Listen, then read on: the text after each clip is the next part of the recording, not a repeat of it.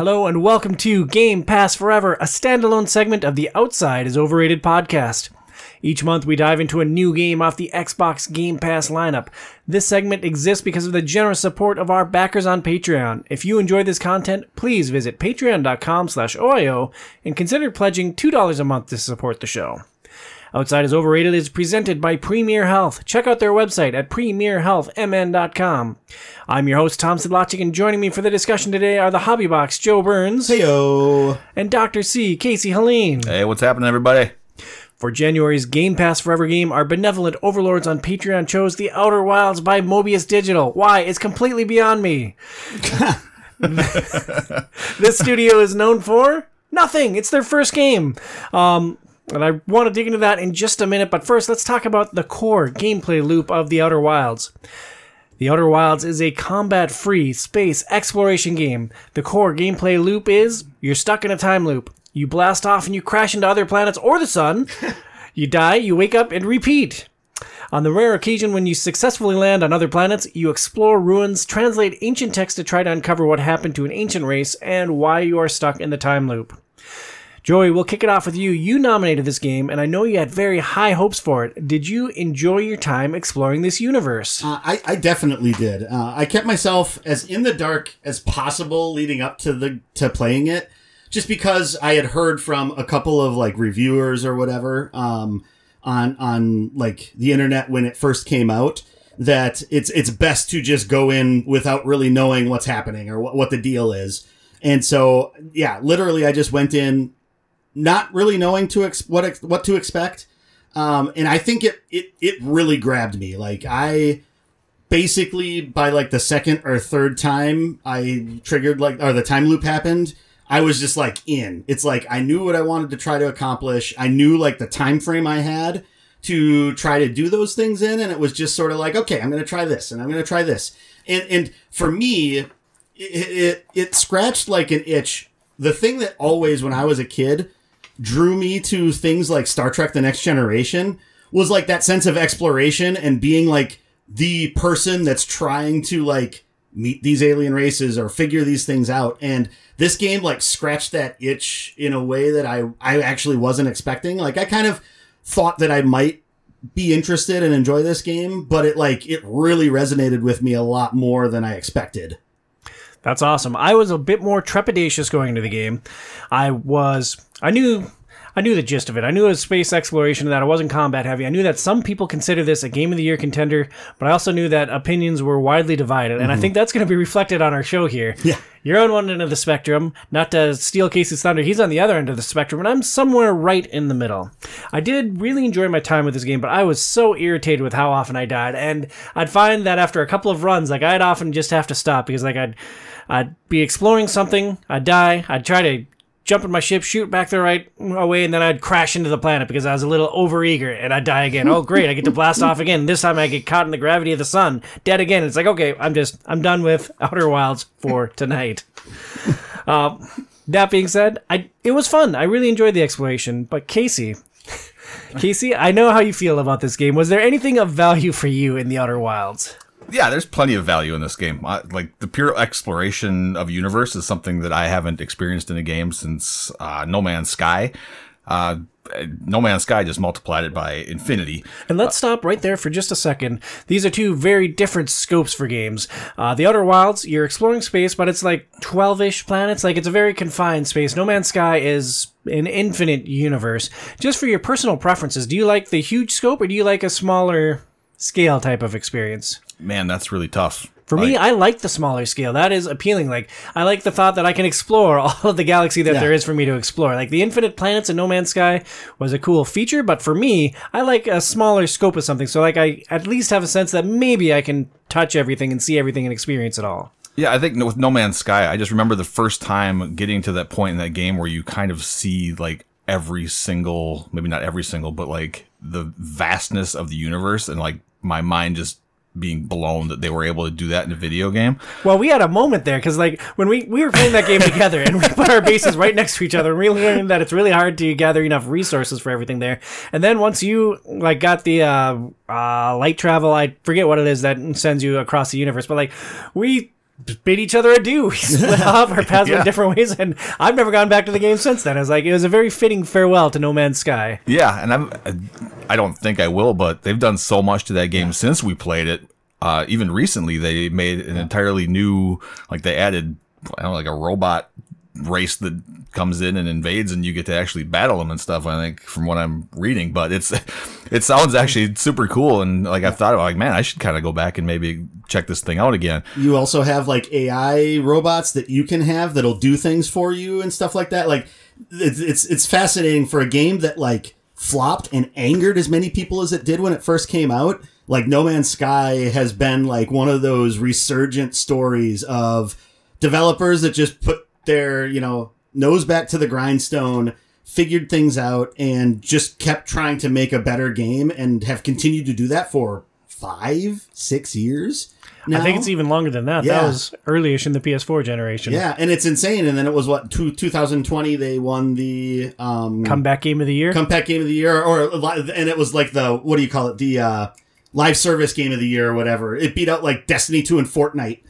Because it's just one of those things where they kept putting things out and people kept playing and they kept like fulfilling the things that they said early on about the game, which I think is interesting. Outer Wilds is much more a solitary experience. It's much more of a, and everything is crafted. So whereas No Man's Sky is this procedurally generated, you go to these different places and it's going to be something wonky and something different. Here it's like every single planet and every single thing is designed for a very specific purpose within the game. And at first, it maybe doesn't seem like that. But when you start to see the different connections of all of these pieces, and you start to look at your ship's log and you see the lines connecting between all of these things, it's fascinating, like the amount of connectedness that is sort of brought together within like this one solar system. And I think that's neat. I think that's a lot of fun. And for me, it was fun to explore. For others, it doesn't seem like that was maybe the case. Well, getting back to it, I think the exploration of it was actually one of the cool things in this game, and I can appreciate that aspect of it. There's just other things in this game that wrecked it for me later, and we'll get into that. But also in this game, I think the production value was extremely well done. Visually, each planet, like exploring each one is really cool.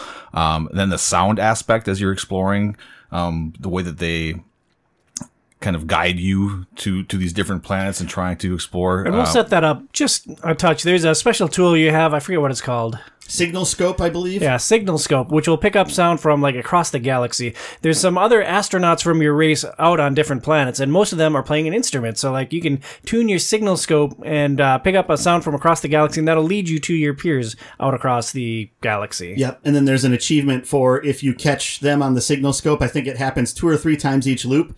If you catch them once they're all aligned and you hear all of the music playing at once, you get like an achievement or a trophy for that. It's kind of cool. Nice.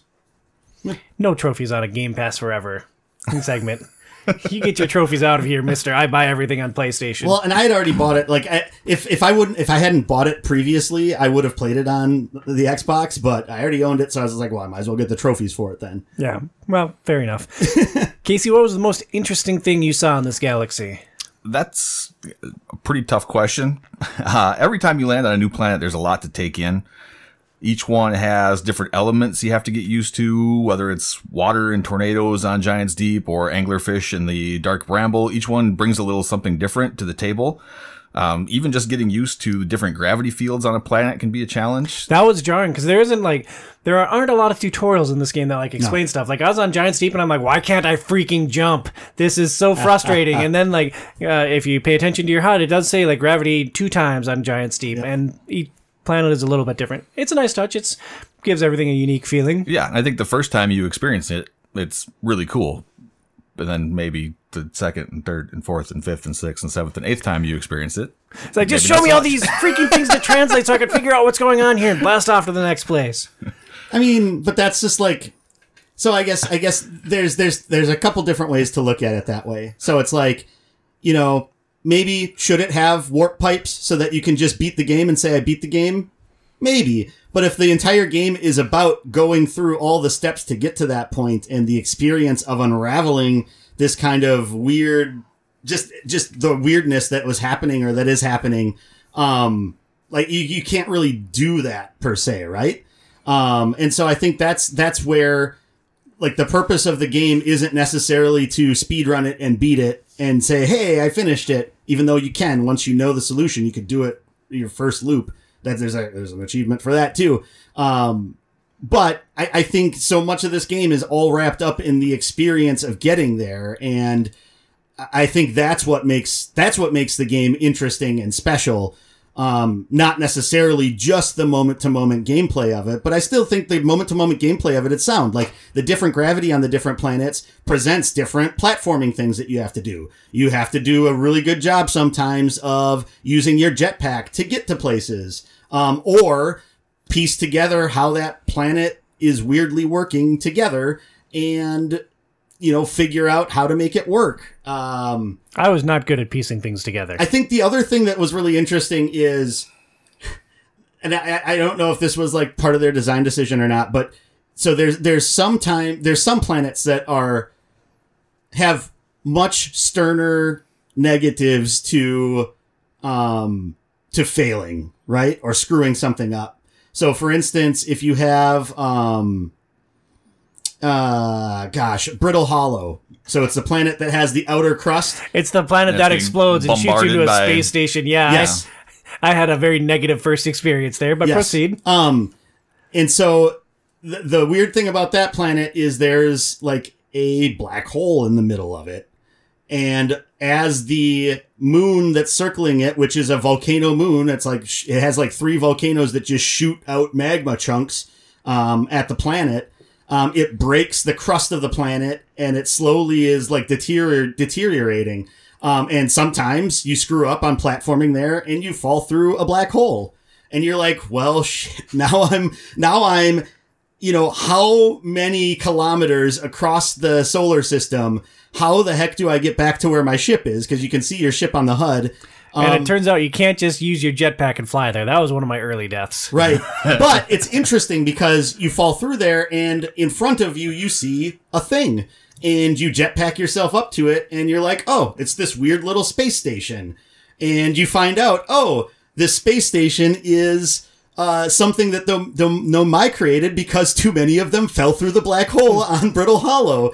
And it was a way to teleport back to Brittle Hollow. And you're just like, okay. So you almost see, like, these are the way this other race, as they were exploring this galaxy, had failed, and then the fail-safes that they built in to kind of, like, loop you back into it. And so you find some of those things as you go through that make some of those negatives maybe a little more palatable, and it's more of just an inconvenience as opposed to really, like, screwing things up for you, I guess. I want to poke at that space station a little bit. Like, I get the concept of it, like... They built it to send their people back. That's great. But couldn't they have sent their people back by flipping a switch while you stand on the platform for like a teleporting beam and not like having to go down to a lower level, move a ball into a certain spot, and then zip yourself back up to the higher level? The balls are their switches. Like, that's how you open doors. Like, all of their doors are moving that ball to the open area. Like, that's the way that's Nomai switches. That's what that is. And then, yes, I do not care for the Nomai. For teleporting, like, you have to be aligned to the point that you're teleporting to, and that's the whole point. So you're waiting for it to line up, and once it lines up, you get sent. And as you go deeper into the game, teleporting becomes a much more important part of it. And you find that out. And so that's like the first nugget about it that you get, but then you start to dig into it and you find more and more. I mean, there are so many interesting things. And like I said, like with this question, like you prompted, like, what's the most interesting thing you said? And it's just like I almost didn't want to say anything about Brittle Hollow because I feel like that's breaking part of the experimental experience. I mean, sorry, that's redundant, but it's breaking that a little bit. And there are so many just like cool things that you find or stumble across, and you're just like, okay, that makes perfect sense as to how this worked. And, you can piece it together. You can think logically about it, or you could just stumble upon the things. And there are so many of those things that are so cool that I don't want to ruin on here. But I like, speaking of like Brittle Hollow, like each planet has its own unique spin to it, like we were talking about. So like there's the Hourglass Twins. And at first glance, it was like the name was Hourglass Twins. And it made me think of the Skeleton Twins with Kristen Wiig. and Bill Hader. Not familiar. Which I never saw the movie, but it's like they're these twins that are like pale and pasty, and I don't know. It's like a drama that two comedians tried to make, you know? I like both those actors. Yeah, I heard it's a good movie, but anyway, and it's just like, that's kind of a stupid name. But then you realize it's called that because the planets are orbiting each other as they orbit the sun, and they're siphoning sand from one planet to the other. And so as that sand is going from one planet to the other, it's closing certain areas on one planet, but opening areas up on the other, which is it's just fascinating once you sort of see, okay, I need to go to this planet first so I can get to this spot and look at this thing.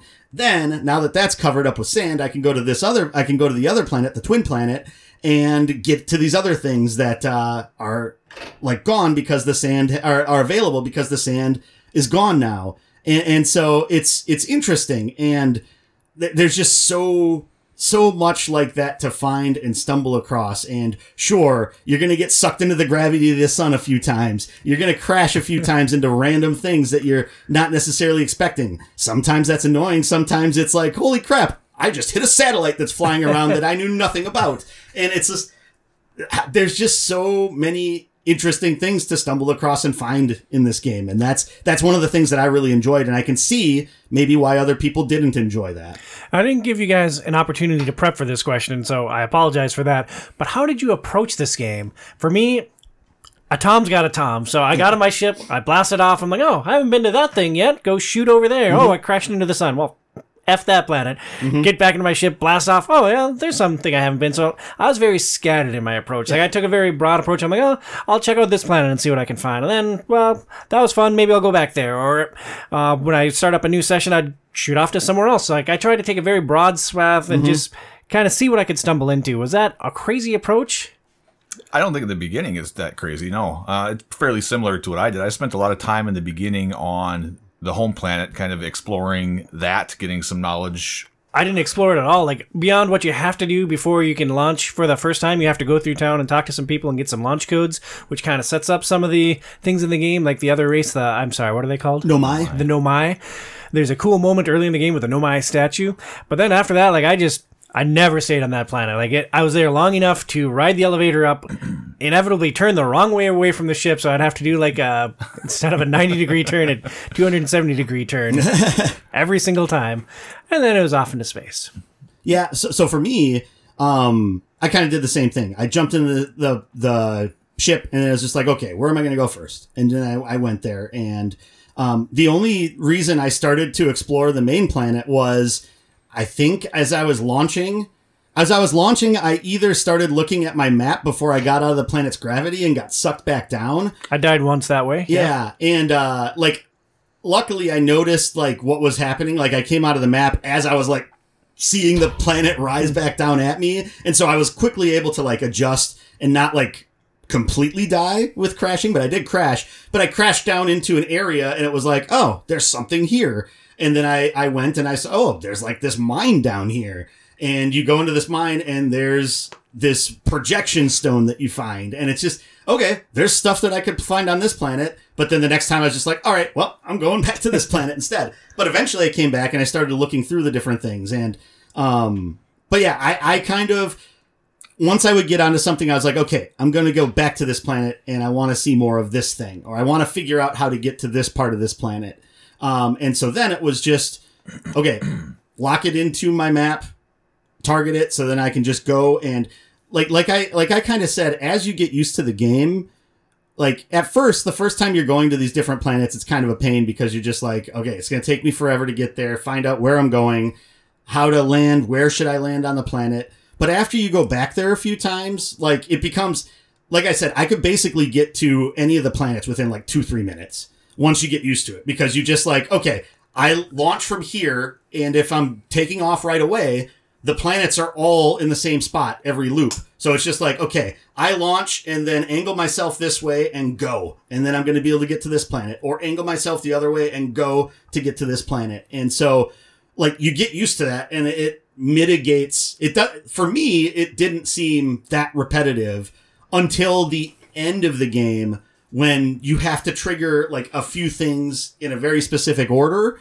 Or some of the planets, it's a little bit more in depth to try to explore pieces of it. And that becomes a little frustrating when you have one little screw up, or you're like, oh, I wanted to see one more thing in the loop's ending. Shoot, you know. Nice save. That got frustrating at times, but it really didn't like get to the point where it's like I need to take a break from this game until like the end of the game when I was trying to trigger the end game. So. Sure.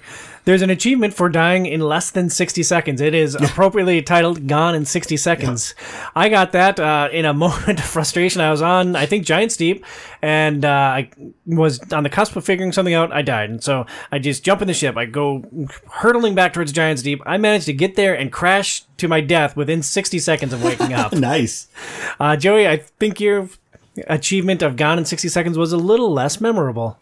I fell off the launch pad before I got like in the ship or anything, and it was just like, oh, well, I guess that works.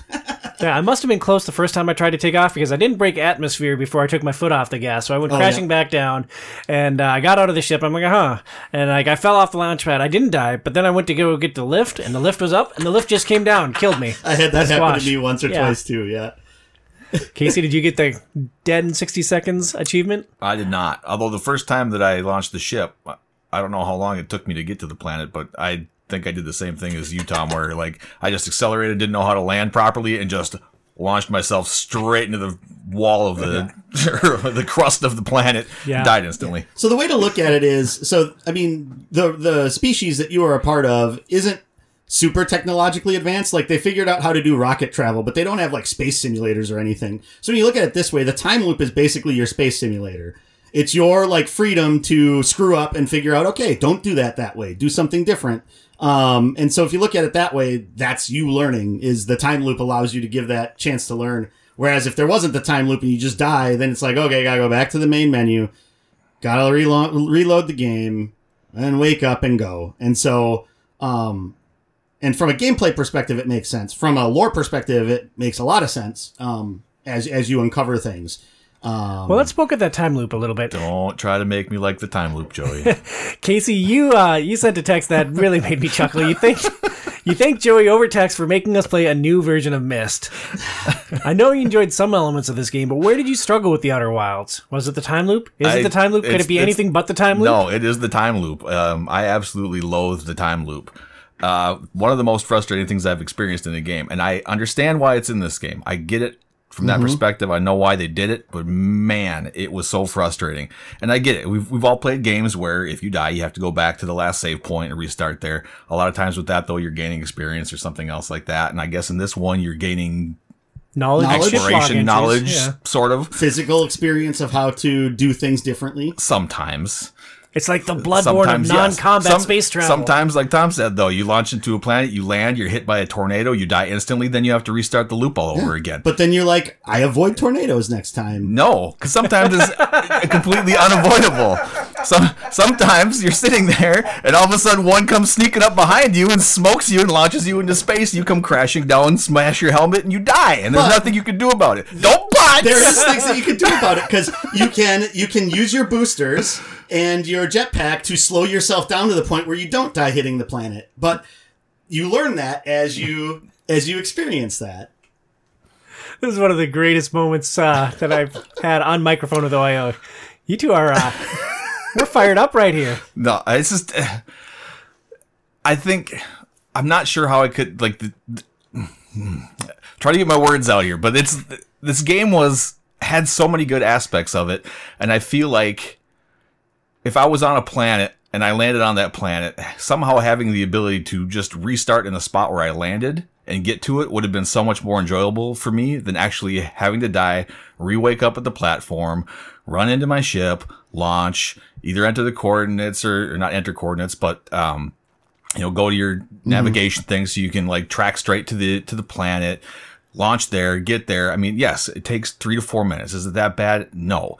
Trying to land the ship, which takes some time, landing in the same spot on the planet to try to get back to exactly what you were trying to do. Because that's the thing, like once you figure out what you kind of need to do for this game, advancing past that isn't that hard. But then like these little things happen where there's like a million ways to die in this game. So having that happen and like having some of these unexpected things when you're like right there, or like you got 19 minutes and 30 seconds, and you're like trying to decrypt these Nomai languages so you can get there, and all of a sudden, boom, you're dead. It's just like the worst thing, and I'm, God dang it, and I have to go back to my ship and then fly to the same thing again, repeat the whole thing over and over. It just like, it get to a point where for me, it just wasn't fun anymore. I'm on the other end of the spectrum. I actually enjoyed the loop, and I enjoyed the penalty for death. Like, it sets you back, and you have to reset, and generally, for me, like, I'd get frustrated, I'd be like, well, F that place. I'm just going to go somewhere new and poke at something else for a little bit. Maybe that wouldn't have worked mid or end game, but it worked for where I was with the game. I like having some like tangible setback for death. Well, in the beginning of the game, for me, it wasn't that bad. But after, like, the 20th, 30th time, and, like, these other times, like, for if we're going back to the Myst comparison, for Myst, it'd be like... Oh, I hated that game. Right. So much. So picture this, though. You're in Myst, right? So this is the comparison where you're in an age in Myst. So you get to an age. I never got to another age.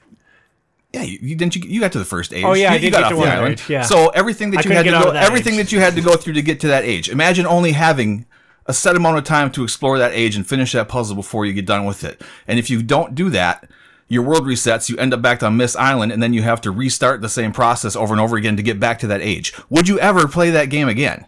No, you wouldn't. I'd definitely never play Myst again. Right. So, I mean, there's aspects in this game that are way better than Myst. I'm not, like, from that... So, exploration, completing puzzles, they're very similar. But, like, I just hated the fact that I had this set 20-minute time frame. And, like, I'm very analytical. We know this from everything else. So, like, in my brain, a lot of stuff, like, I don't have time in this game really to sit there and kind of, like, figure out everything that I have. And I'm not going to waste a 20-minute time loop, like... going over my star chart and my ship to figure out what I have to do. But that sounds so much like you, Casey. Yeah, but it's when you're in the ship's log, it stops, like, pauses time, so you don't lose time to the time loop if you're in your ship's log, and you can set it up so that when you're decrypting things, it doesn't pass time, and when you're having conversations with people, it doesn't pass time. So, like, if you go up to grab your suit. Eventually, after like the first few loops, then it says there's a button that allows you to hit the pre-flight checklist. That allows you to say, hey, pause time when I'm decrypting things. And so basically you start decrypting something, and then you'll notice that, like, if the lighting is changing around you when the time's going on, once the words pop up, it, like, time pauses. Like, the sound, the music and stuff still goes. The only time it doesn't is if the loop has triggered. Once the end of the loop has triggered and that music starts that's showing you that's the end, that doesn't, like, time doesn't pause at that point once that music starts. But otherwise, the first 20 minutes of it do.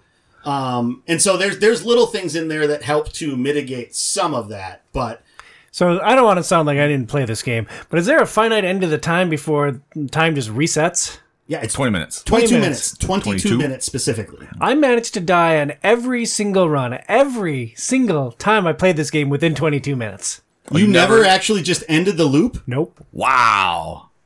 That's something. I mean, I put some time into this game.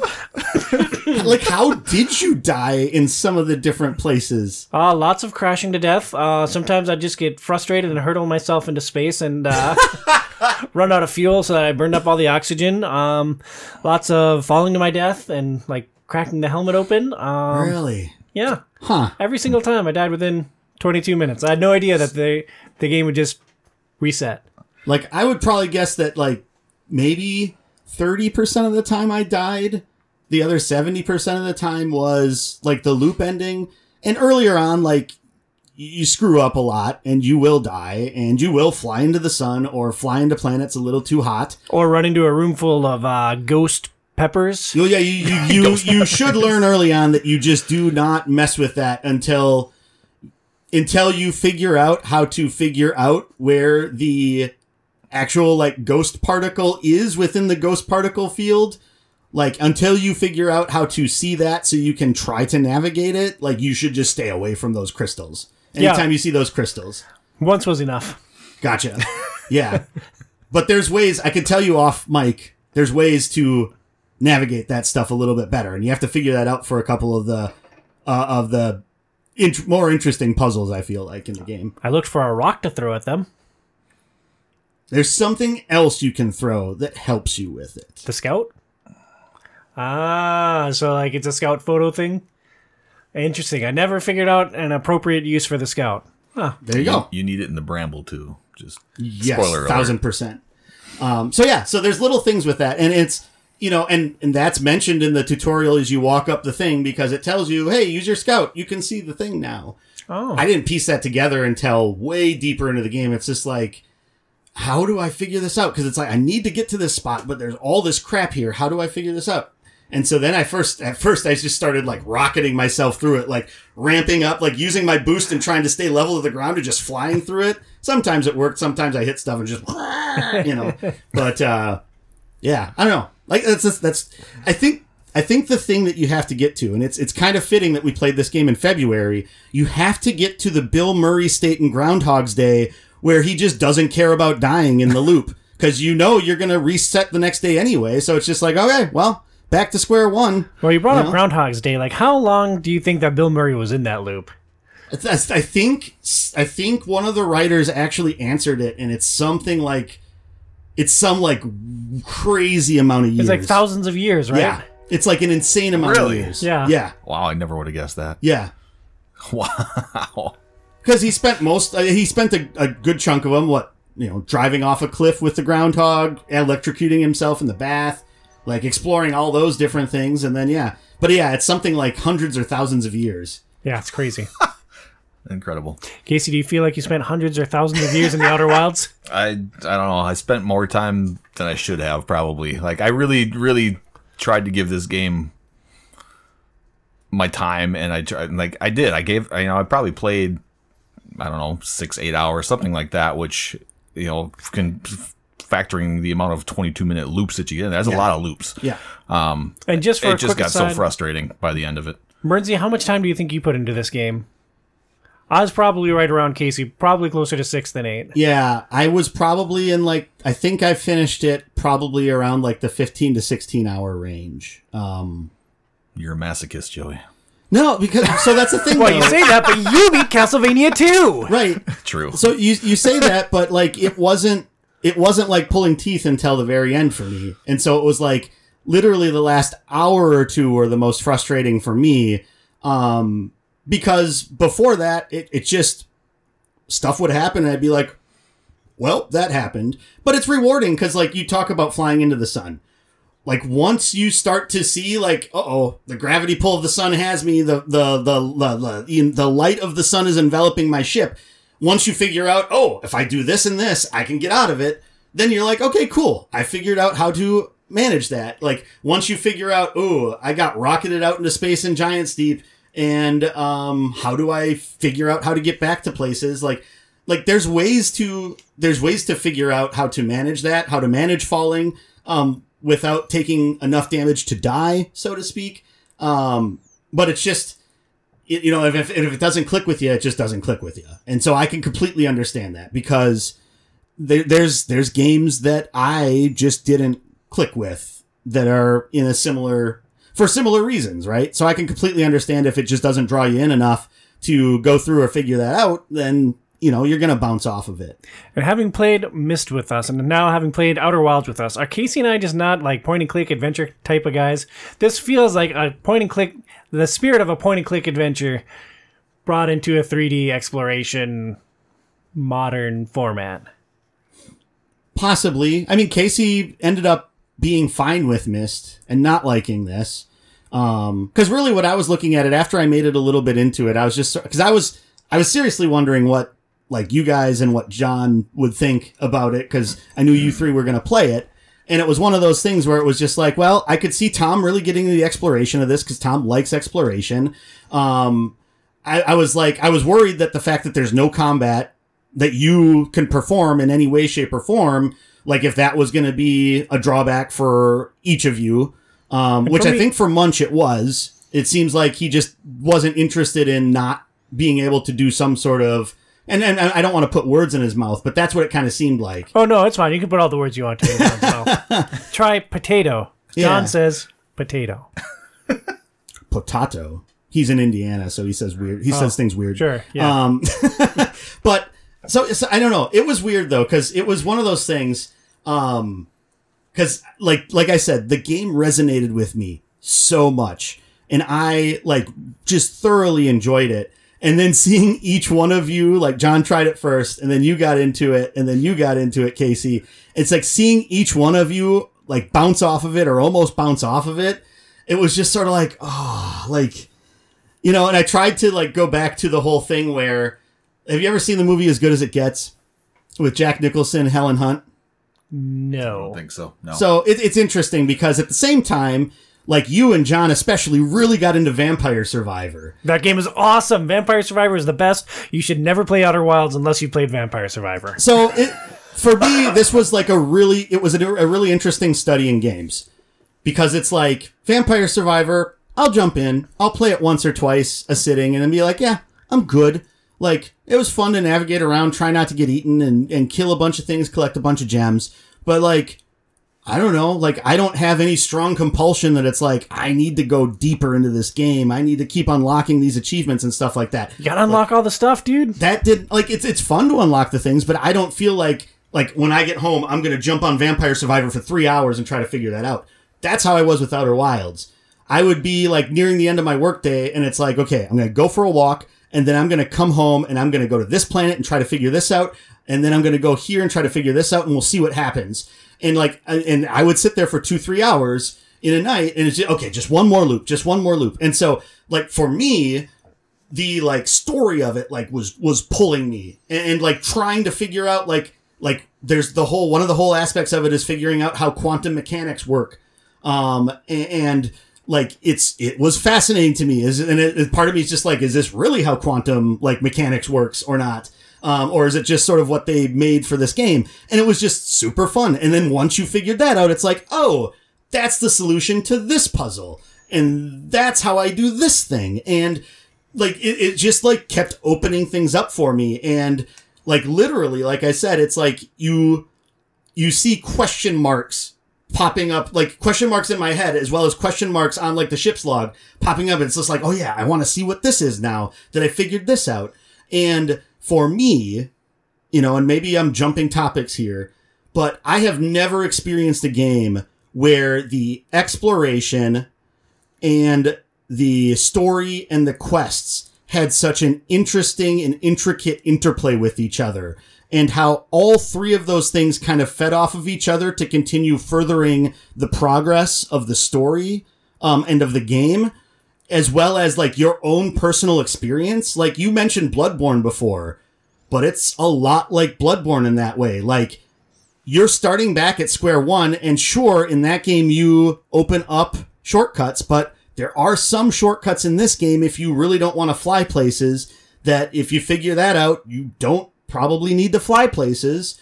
And so it's one of those things where like, for me, like it connected on that level, and like all the exploration and the story and the quests that I was earning, like just sort of drove me forward with this. And in a unique way that I haven't seen in many video games before. And Bloodborne would be one that's kind of similar in that way.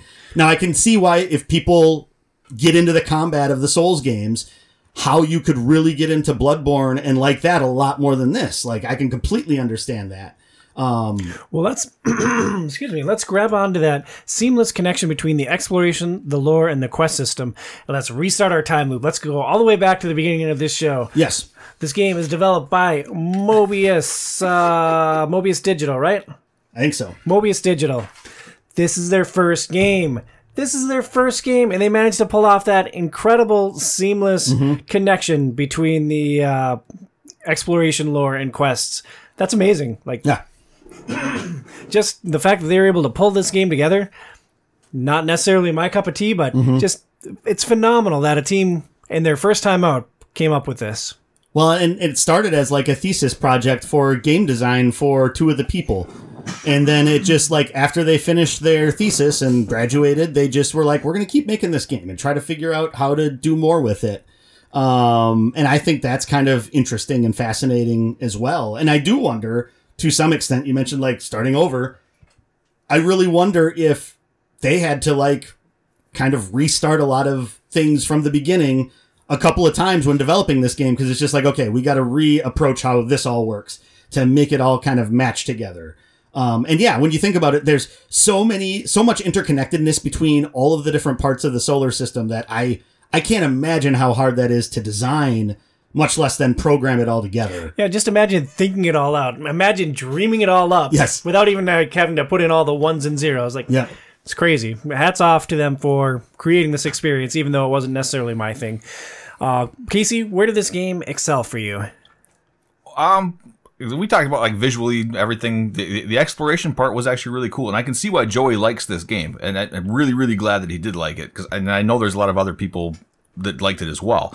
And we know from podcasts in the past that Joey loves a good story, and if given the opportunity, Joey's going to talk to every single NPC in a village. He's going to read every single sign. He's going to do everything possible to gain as much knowledge and lore that he can for that story. And this game is really, really, really, really good at that. Right in the wheelhouse. And I just hated the time loop aspect of it, because for me, yes, I'm gaining that lore as I go along, but like, I think maybe part of it is like, I just wanted to continue on with that. Yeah.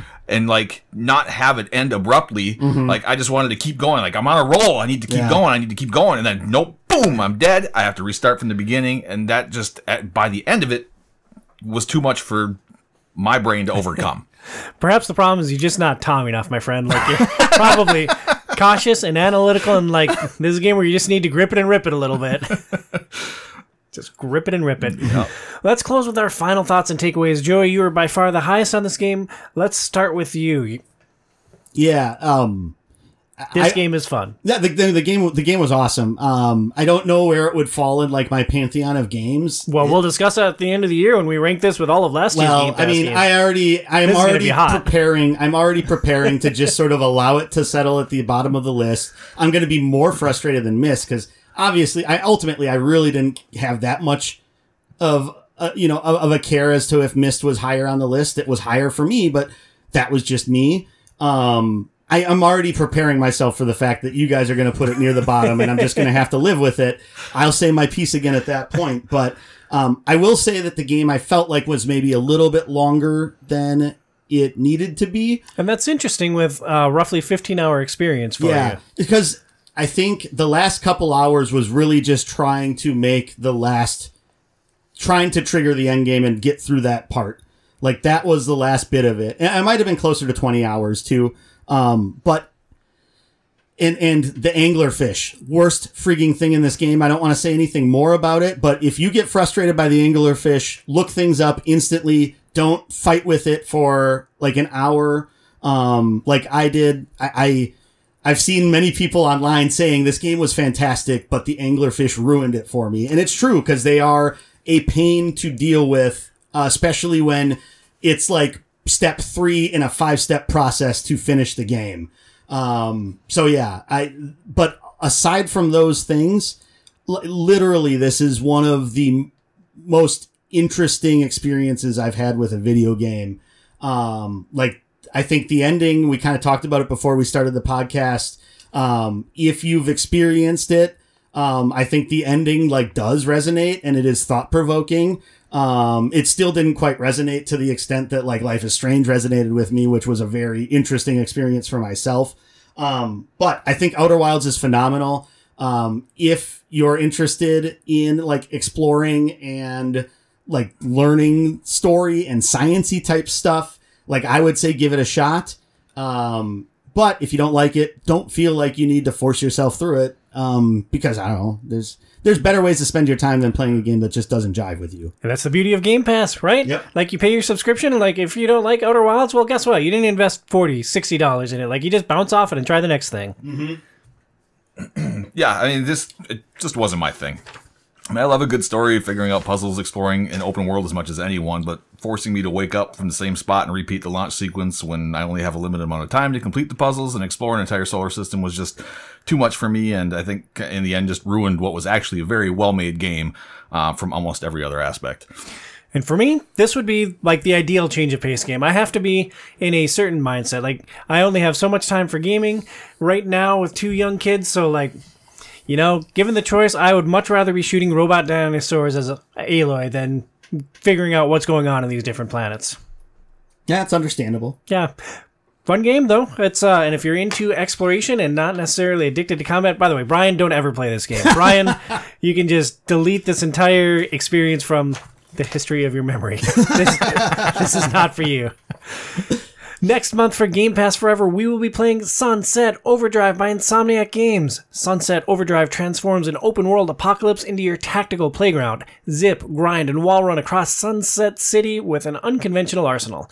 Hyper-agility, unique weapons, and customizable abilities deliver an explosive and irreverent adventure in the end times.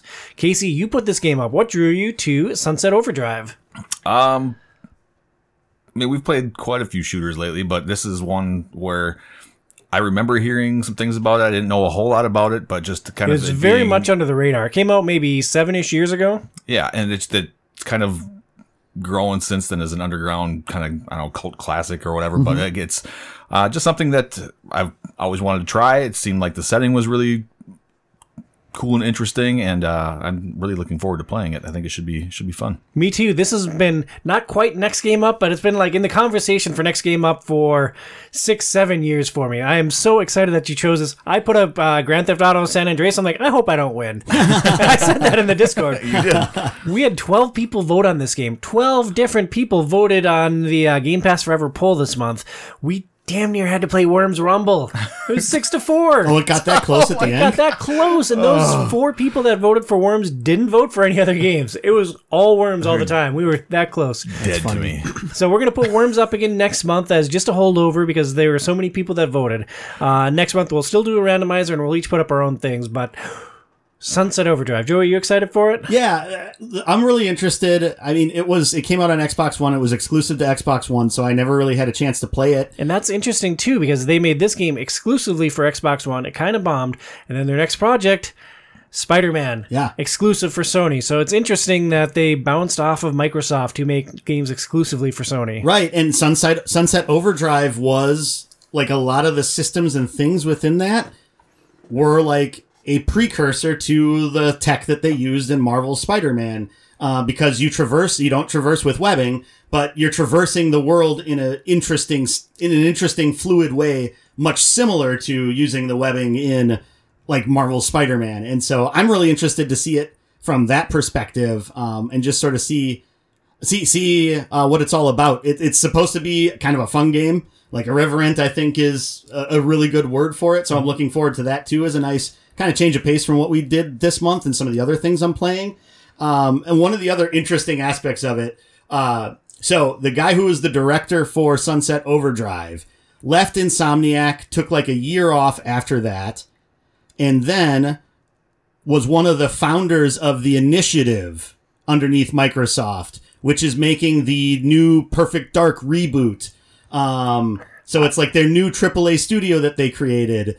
And then he recently left that company to go back to Insomniac Games and is working on the Wolverine game that they're making exclusive for Sony PlayStation, since Insomniac is now owned by Sony. And so it just kind of was an interesting tidbit of like the connectedness of some of these games.